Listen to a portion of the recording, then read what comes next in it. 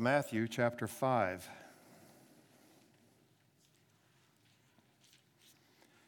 For about a year now, we have been working our way through the life and teachings of the Lord Jesus Christ, trying as best we can to follow the events as they occur in chronological order. And today we come to the Sermon on the Mount, one of the most famous passages of Scripture in the Bible. And I'm looking forward to it. I have not preached through the Sermon on the Mount for many years, but it influenced me very deeply when I was just a young man. I was about, 18 years old when I was telling a man named Hollis Walter that I was going to teach my youth group through the Sermon on the Mount. And he said, "Have you ever read Lloyd Jones' commentary on the Sermon on the Mount?" I said, "No." He said, "I'll send you one." And so he did. And I began, as that 18-year-old boy, I began reading Martin Lloyd Jones' exposition of the Sermon on the Mount and just pretty much copied his outlines and taught it to the youth group that I was teaching that summer. If you were to ask me to name the 10 books that have been most influential on my life and thinking, one of the books that I would mention is Studies in the Sermon on the Mount by D. Martin Lloyd Jones. I have not read this book in preparation for this series, but I'm confident that if you read this book after hearing me preach, you'll think I probably copied Lloyd Jones.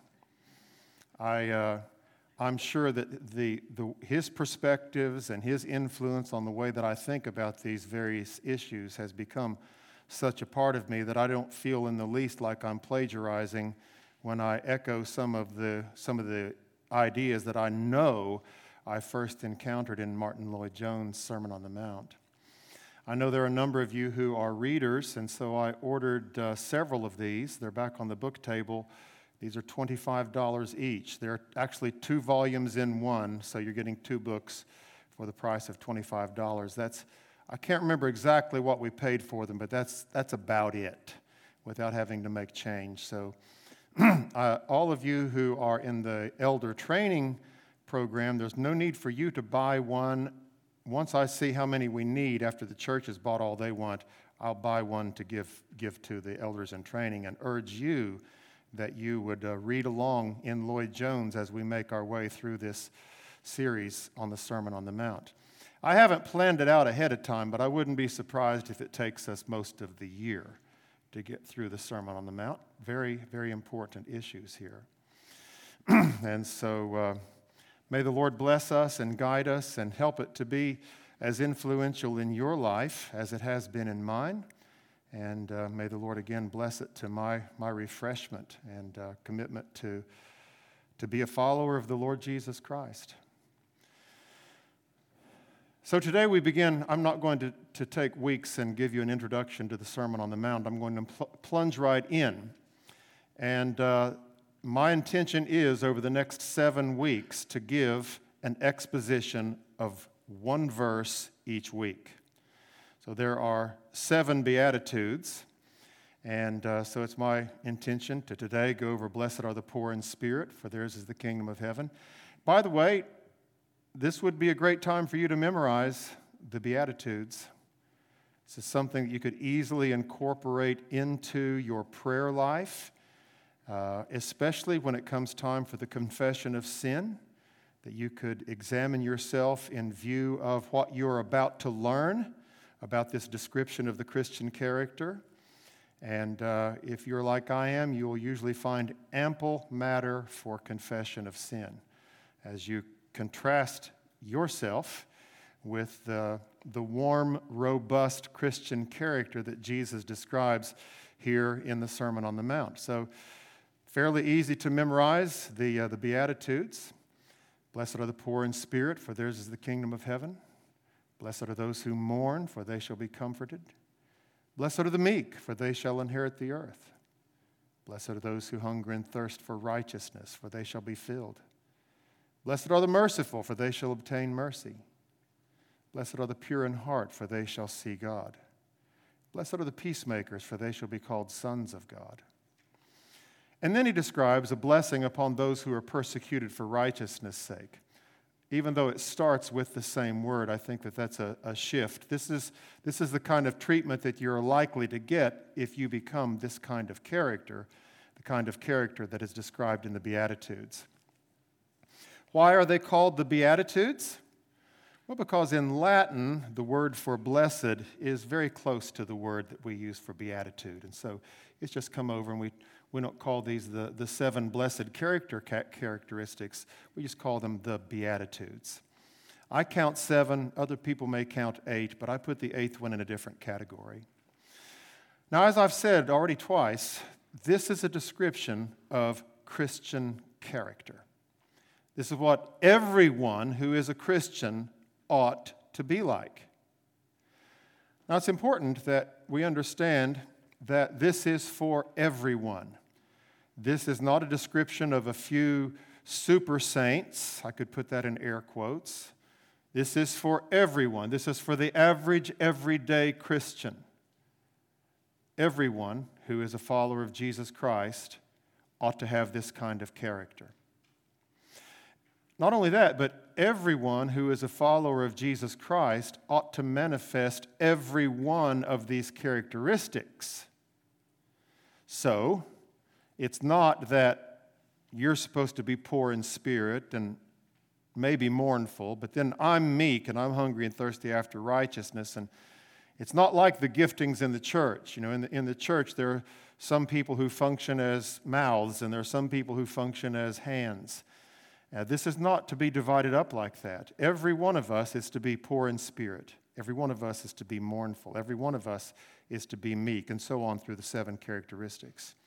So this is a description of that every Christian ought to aspire to, and every element of this description ought to be pursued. It ought to be pursued, but I've got good news for you. The seeds of every one of these characteristics is already planted in you.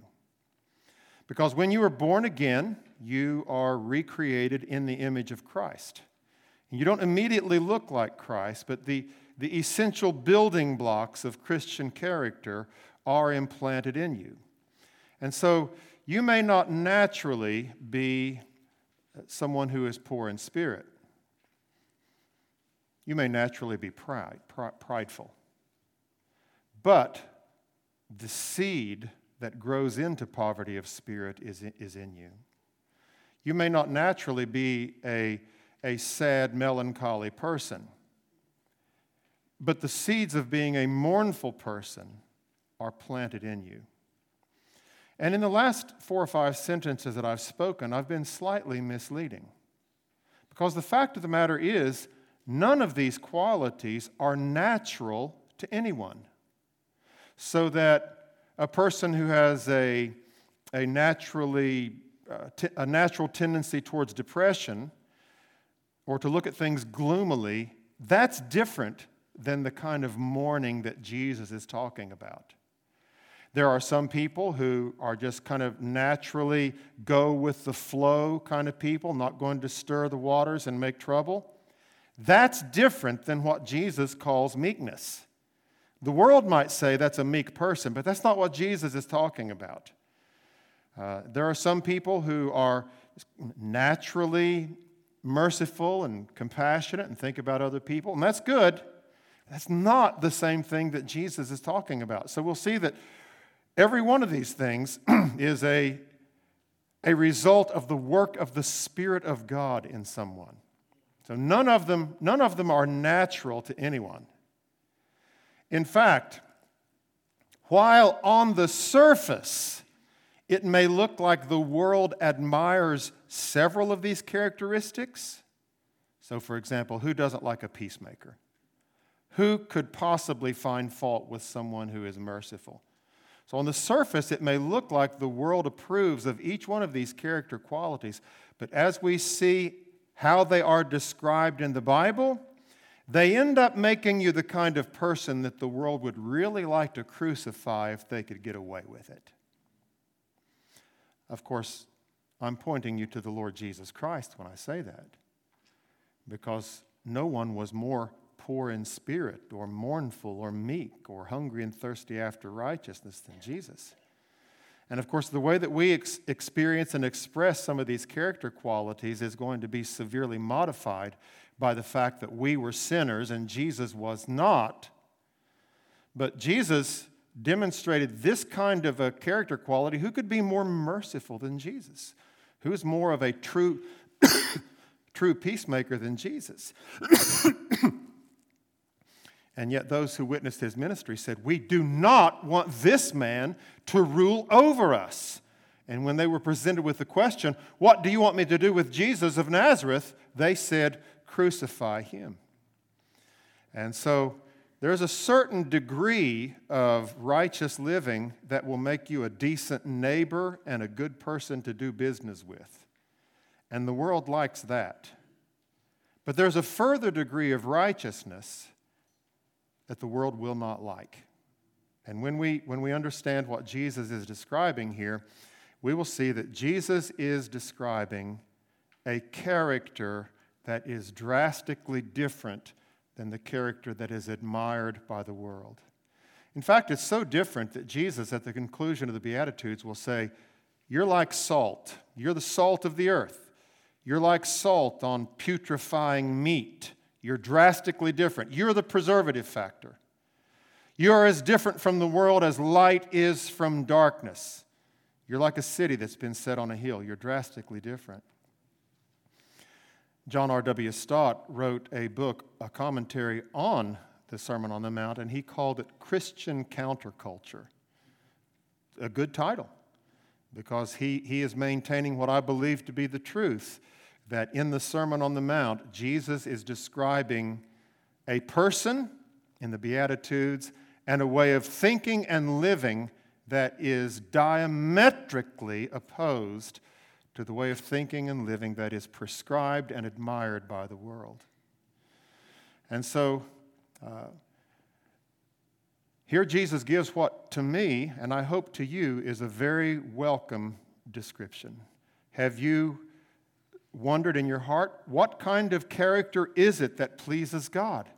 I know that at the commencement of the Christian life, I need to repent of my sin and receive Jesus as my Savior and Lord.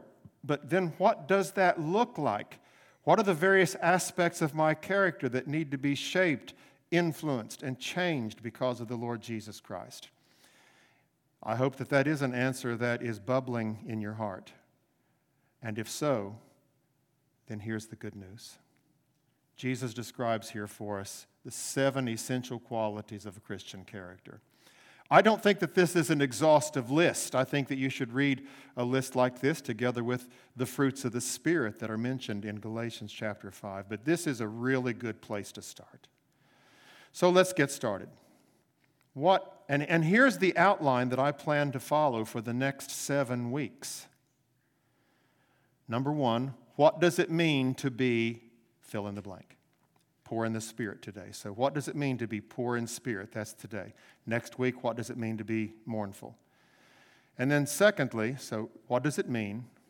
Secondly, what are some biblical examples? And some examples from church history and so on that would help us to know, what does this look like when it's put into practice? So first of all, what does it mean?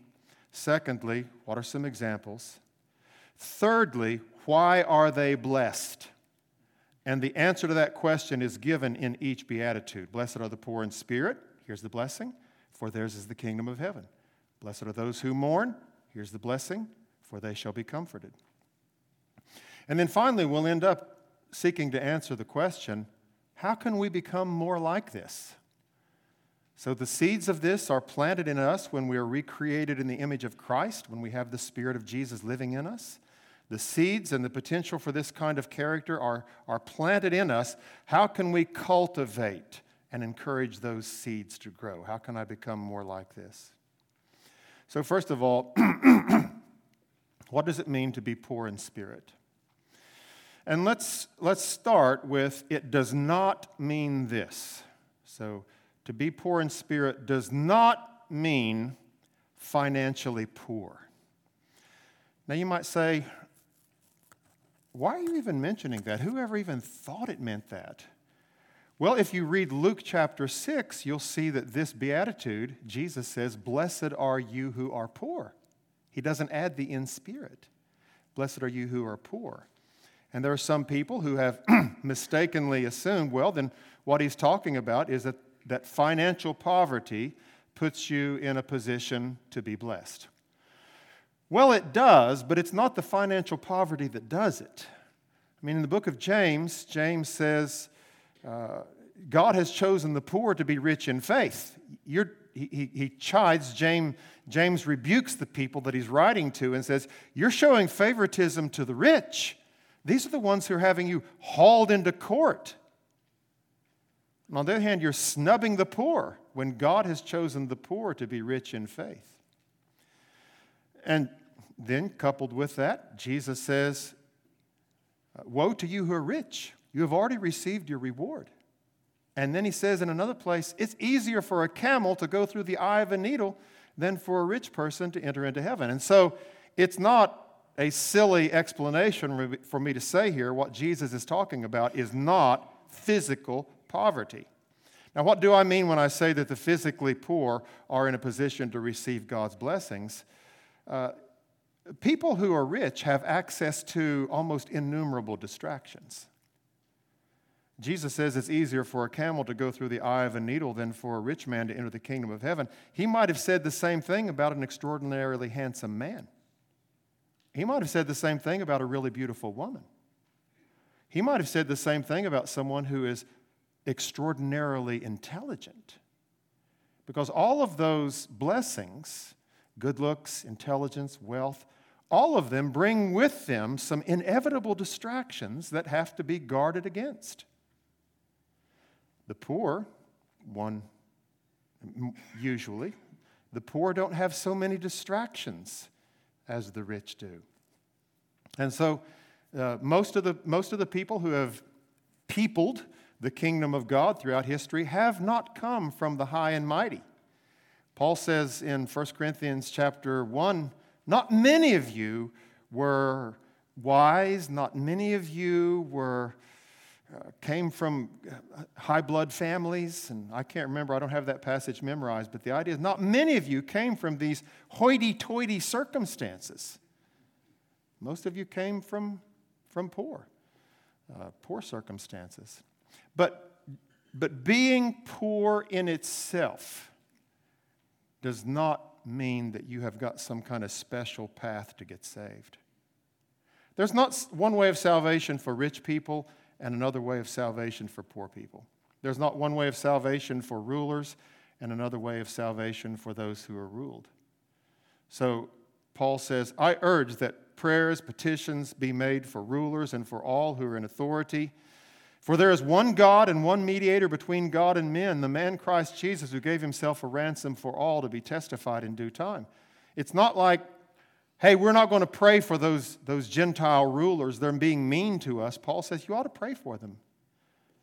Because Jesus didn't just die for poor Jews. Jesus didn't die just for poor Gentiles. He didn't die just for white people or just for black people. There's one God and one mediator between God and men, the man Christ Jesus, who gave himself a ransom for all kinds of people, rich and poor, rulers and those who were ruled.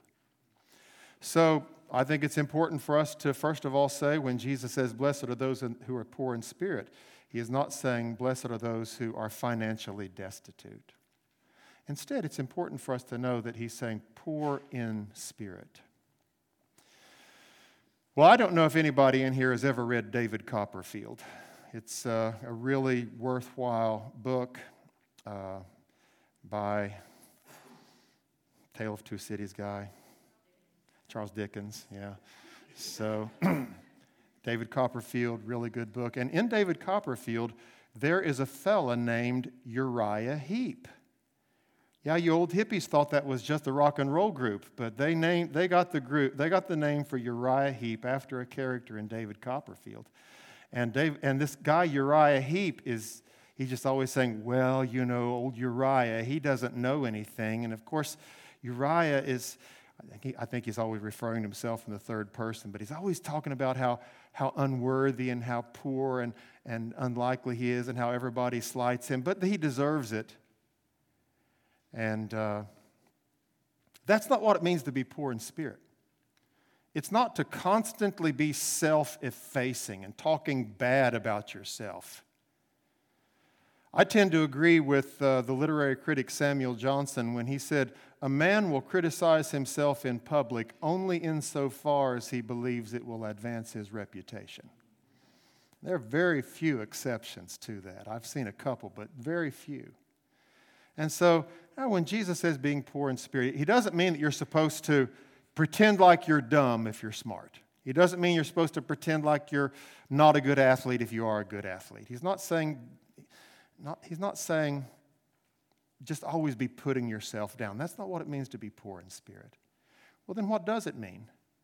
I think that one of the most insightful comments on this is that what Jesus might have said here is, "Blessed are the beggars in spirit." Now, most of the beggars that we see standing at exit ramps look to me like they could work. But if you travel in some third world countries, you'll see some beggars there that, man, those people need help. And it can be just very disconcerting to see some of the beggars that are at the street corners.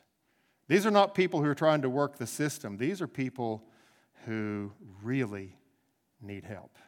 And so they're begging. They can't work, and so they're begging.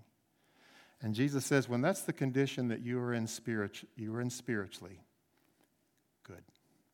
You are in a position to be blessed. You are in a position for God to approve of you and to give you the blessings that he bestows on people whom he approves.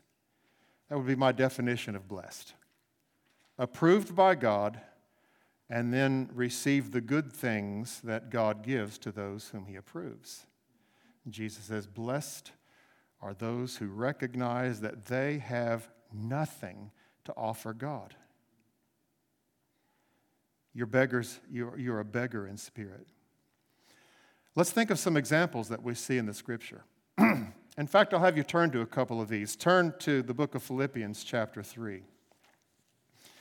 And we'll see the Apostle Paul describing all of the things that he might have considered that made him worthy to be treated specially by God. And he names them. It's a pretty impressive list. And then notice what he says about all of these wonderful things.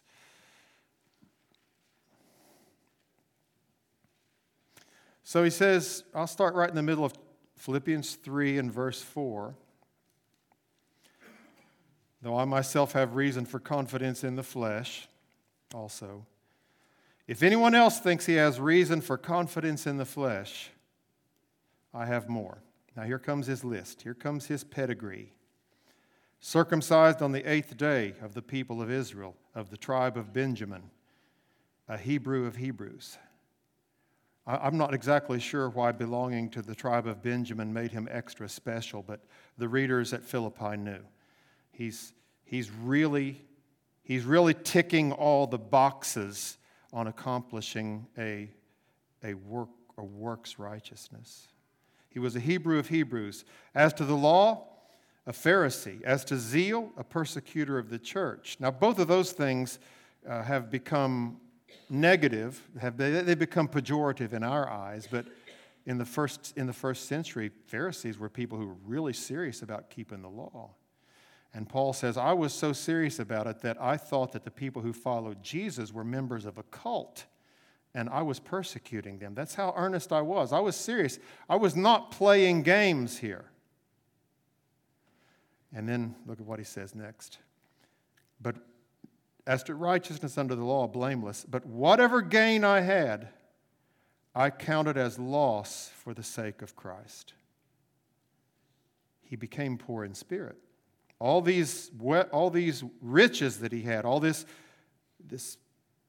religious righteousness that he had, he said, that's in the negative column. Indeed, I count everything as loss because of the surpassing worth of knowing Christ Jesus my Lord.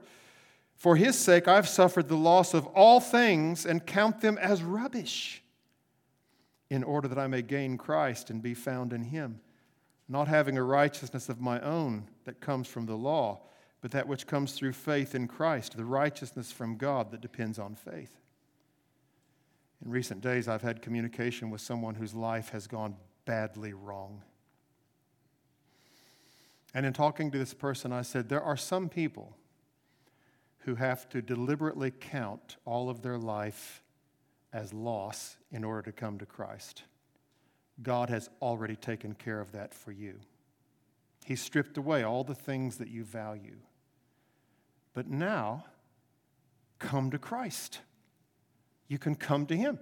You don't have anything to offer. Well, that puts you just in the position that you ought to be in. Isaiah 55, the beginning verses say, Ho! Word of attention. Pay attention to me. All you who thirst, come to the waters. Come, buy wine and milk without money and without cost. How am I going to buy it? Oh, this is kind of a special thing. You buy it with your debt. You come without money, without cost. Why are you spending your life for things that won't satisfy you? Come to the waters and drink deeply. That's what it means to be poor in spirit. Here's the way that it's put in a song that we know and love, although we don't know this stanza very well. But Rock of Ages Cleft for Me has this stanza in it. Nothing in my hand I bring, simply to thy cross I cling. Naked, come to thee for dress. Helpless, look to thee for grace. Foul, F-O-U-L, dirty. Foul, I to the fountain fly. Wash me, Savior, or I die. That's poor in spirit. Nothing in my hand I bring, simply to thy cross I cling. Or in that song that we started learning this morning, the final stanza says, a guilty, weak, and helpless worm, on thy kind arms I fall. Be thou my strength and righteousness. I don't have any of my own. Be thou my strength and righteousness, my Jesus, and my all. Everything that I need, I've got to come to you and beg you for it. Jesus says, you're a blessed person if you've come to that place. Blessed are the poor in spirit, for theirs is the kingdom of heaven. Yeah, that's the blessing that is promised. So now we're on point number 3. So we've seen what does it mean to be poor in spirit. If you remember beggars in spirit, you have the gist of it. What are some examples? Well, that man in the temple that we read about who said, God, be merciful to me, a sinner. He's an example. The Apostle Paul's an example. People describing themselves as guilty, weak, and helpless worm, needing everything that they need from Jesus. That's examples. Now, why are they so blessed? Why are the poor in spirit blessed? Theirs is the kingdom of heaven. You may not have any kind of standing on earth. You may not have any kind of wealth on earth. But you're in the kingdom of heaven. You're in the kingdom of God. You're under the rule of God. He has taken you in. And now you are a beneficiary of all the blessings that He promises to those who are reconciled to Him. And He will rule over you and take care of you for now and forever. Your life on earth may be as miserable as it could possibly be. Family problems, financial problems, name it. But when you die, you're going to shine like the sun in the kingdom of God. Yours is the kingdom of God now, even now. you know the fellowship of being under the dominion of the King of Kings. Even now you have the fellowship of knowing Christ Jesus as your Lord and your Savior, and He deigns to call us friends. Even now there are blessings of being in the kingdom of God. But one day when the Lord Jesus Christ comes back and His kingdom comes in all of its fullness and in all of its glory, then what a reward the poor in spirit will have. You will be blessed forever in the kingdom of God. Now finally, how can we become more like this? I've said that the seeds are implanted in each one of us who is born again, but we need to cultivate those seeds and see and pursue them after a goal. I think that the most effective way of becoming increasingly poor in spirit is to see what a contrast there is between me, you speak for yourself, what a contrast there is between you and some of the holy men and women that we read about in the Bible. Or some of the holy men and women that you read about in the pages of history. I dare say that if you read the 2-volume biography of Martin Lloyd-Jones, you'll come away with an increased sense of your poverty of spirit. If you read a biography of George Whitefield or Charles Haddon Spurgeon or John Peyton, a missionary, or Adoniram Judson, and you see the way that those people lived day and night for the Lord Jesus Christ, and then we look at ourselves and we think, man, I don't even know if I'm saved. That shouldn't be the conclusion that you draw, but you should say, I certainly am not as poor in spirit. It's the way I feel when I see someone who can really play the guitar. I don't even want to admit that I play. It's like I told you, when I was in high school, I thought I was a pretty good ping pong player until I entered a tournament where there were some people who could really play. And then I saw, man, I can't play. And I've had that experience in many. Sometimes I just look at my own library, and I look at those 16 volumes that were written by John Owen. 16 volumes. I think, if I started reading them right now, could I get them read before I die? And then there are all these other books, and I think, I'm nothing in comparison to these guys. Yeah, I think that the reading of Christian biography is one of the most humbling experiences that we can undergo. I urge the practice upon you. If you want some recommendations, I'll give you some. But you don't have to open the pages of a Christian biography. Just look at the Lord Jesus Christ. This is our goal. He's the one that we're supposed to be like. And then just day after day, how far short we fall of the way that Jesus lived. And, of course, just being in the presence of God. I mean, really praying, really searching the Scriptures is just a daily reminder of the fact that we are beggars in spirit. And as we embrace that and feel the blessedness of it, then I think that there are blessings that accrue to us, that the Lord showers down upon us, because those who are poor in spirit are blessed even now. In conclusion, we are going to sing again that hymn that we started learning today, How Sad Our State by Nature Is.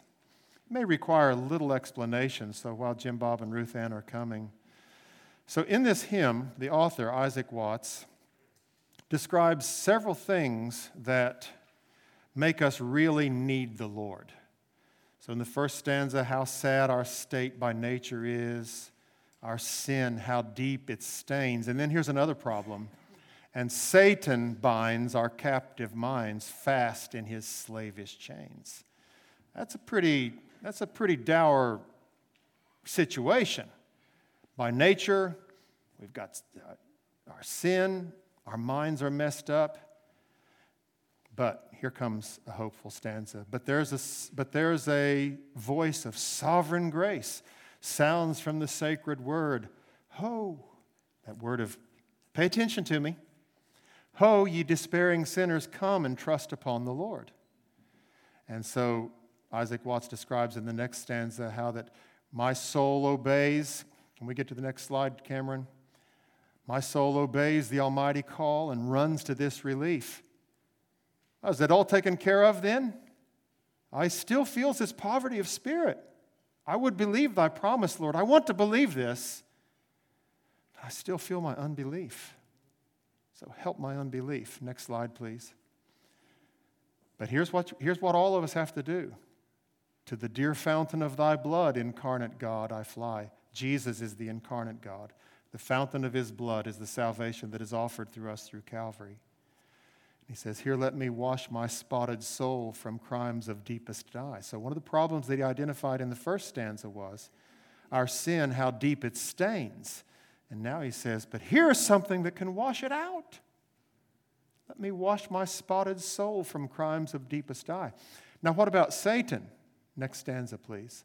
Yeah, there we go. Stretch out thine arm, victorious King. My reigning sins subdue. Drive the old dragon from his seat with all his hellish crew. Lord Jesus, you are a king. Flex your muscles. Get rid of this pestiferous host of evil beings that is tormenting me. Drive him out. And then the final stanza.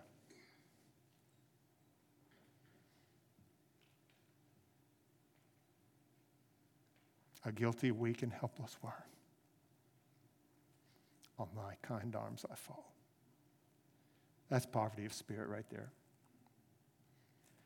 Be thou my strength and righteousness, my Jesus and my all. If you ever read the biography of William Carey, it'll make you feel like you're not even a Christian. Translated the Bible into so many languages, lived his life carrying the gospel to India, died there. What a man! What a man, we think. But do you know what William Carey had put on his tombstone? A guilty, weak, and helpless worm. On thy kind arms I fall. Not, here lies William Carey, translated the Bible into 39 languages. A guilty, weak, and helpless worm. He knew the blessedness of being poor in spirit.